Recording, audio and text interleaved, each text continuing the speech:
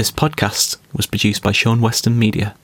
From a dimly lit cupboard somewhere in England, two people chat about communications. Sometimes they talk about other things. Welcome to From the Comms Cupboard.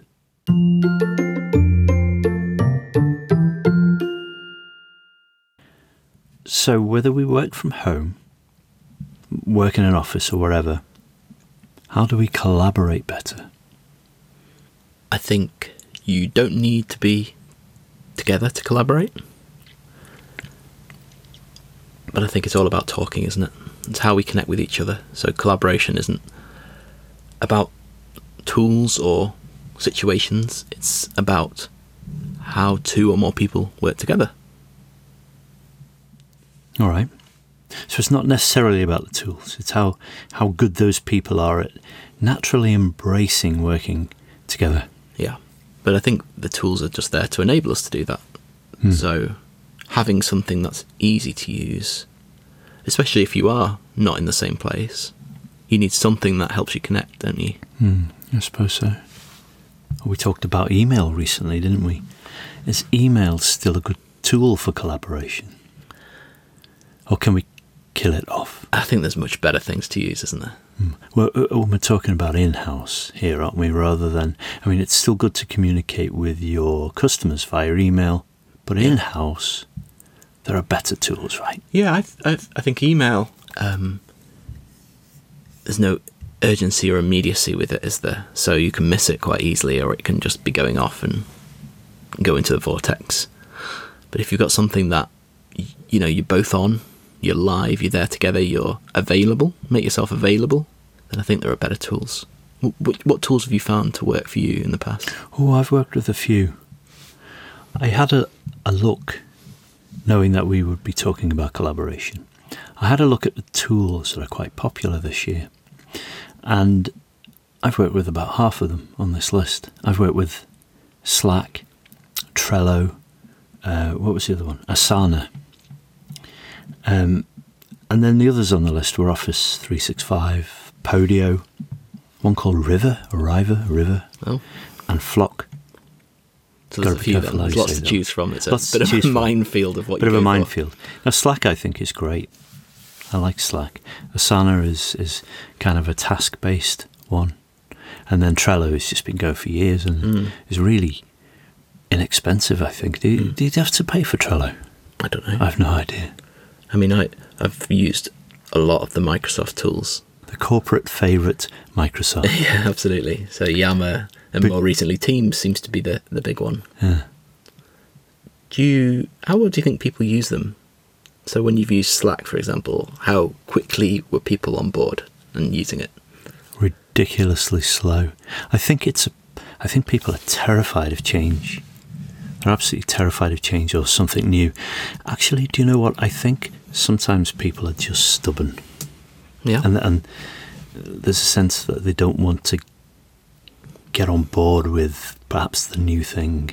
They're quite happy. Do you know, I once knew somebody and she had a great system she had these folders, and then she had folders within folders, and folders within those folders. There was a real hierarchy, like an outliner, you know, and it was all done. These are those things, these are those things. She knew where to find everything.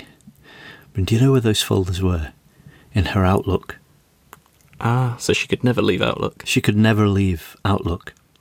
And she wasn't able, perhaps, but she also wasn't willing to say, well, I don't need to share these with anyone else. And we were like, yeah, but what if you fall down a mountain tomorrow and you can't come into work for various terrible mountainous injuries?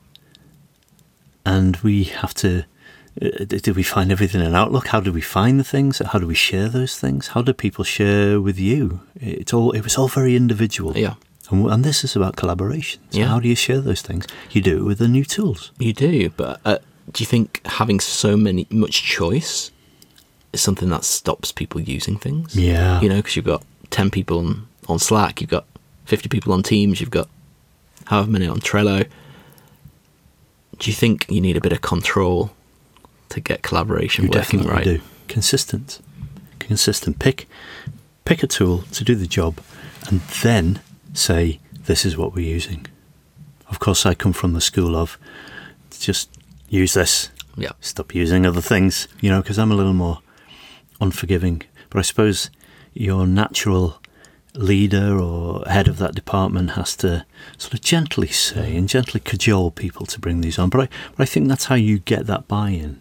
And then there's a tipping point, isn't there? You've got so many people on that the ones who were resistant in the first place suddenly feel a little bit left out. Yeah. I mean, sometimes it can be having the reason to do it. So I've had really good examples in the past of where a leader, for example, will say, I'm only communicating to you on this tool. And it really forces people onto something because that's where they're going to get their information from. And I suppose right now we're living through this current crisis where we're working from home, or everyone is working from home, or as many people as practically can. It's a really good opportunity for tools and collaboration and to get used to using something. And it has to come from above. Leading by example. It does, but I think sometimes they can bubble up from the bottom, can't they, as well? I think social tools and collaboration tools can come from everywhere. So sometimes it can come from anywhere, that leadership and showing people the value of it, can't it? Because one of the things I like about a collaboration tool is that they don't all have to be work related. So you can use it and you can get people's imagination by there being some sort of social side to it. So it might be, I don't know, the office running club or the yoga club or the baking club, whatever it is, start using that tool and suddenly it draws people on. That's how I've seen Slack being used really well, because you have like hashtag groups, and I think the ones that were really getting the ball rolling were the ones where people were talking crap. It's true. But it got everyone on board. And get used to using it. They got used to using it. Because like you said before, people don't like change, or not everyone likes change. So give them something they really want to use it for. Backtrack a few steps. Why bother collaborating anyway? I mean, some people work really well on their own. So what do you say to that person who doesn't think collaboration is perhaps necessary for their job? That's a tough one. It is a tough one. I think it is necessary for everyone because you need to learn about things. So it's not just about what you do in delivering your job. It's about what everyone else is doing with you. I mean, if you're a one-man business, then you can probably get away without collaborating.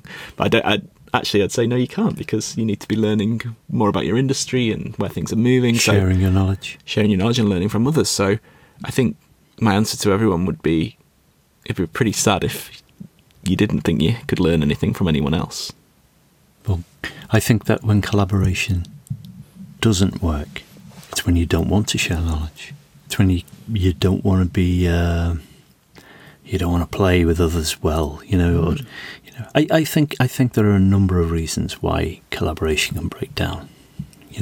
Introverted, shy.